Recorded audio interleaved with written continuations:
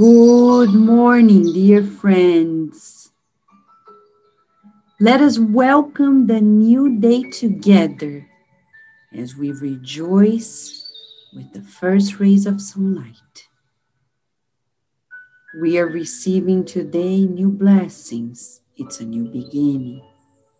And Jesus comes to us through a dialogue between him and Thomas, as in chapter 15 of the book Good News, by Humberto de Campos through Chico Xavier.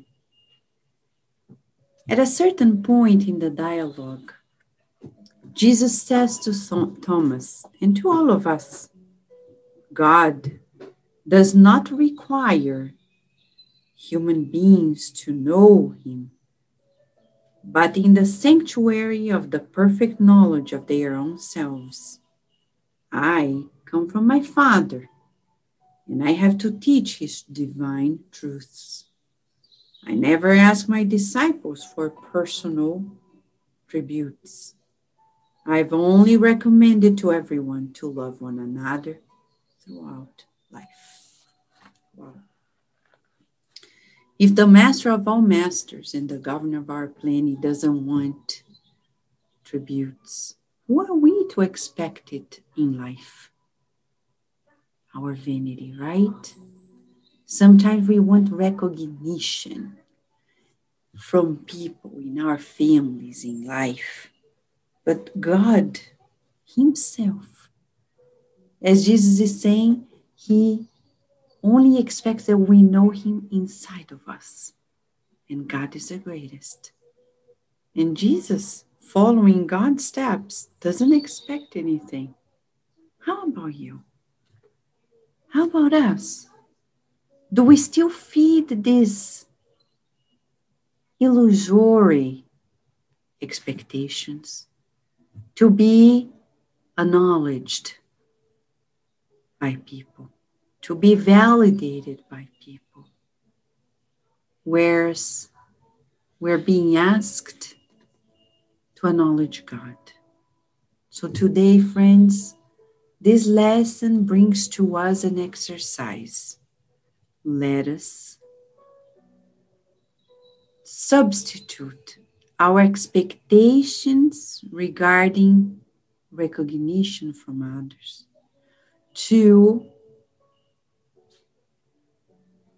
loving, recognizing God inside of us, acknowledging God inside of us, and finding ways through which we can serve. Let us change our expectations and boost our divine search.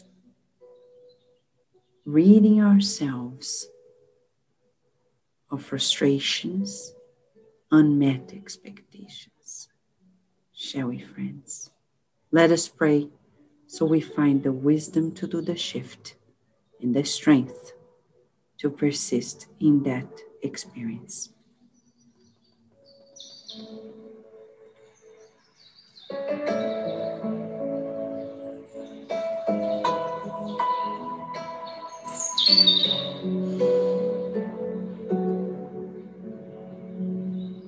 Thank you so much, Master Jesus, to show us your humility, to indicate the route through which we need to march.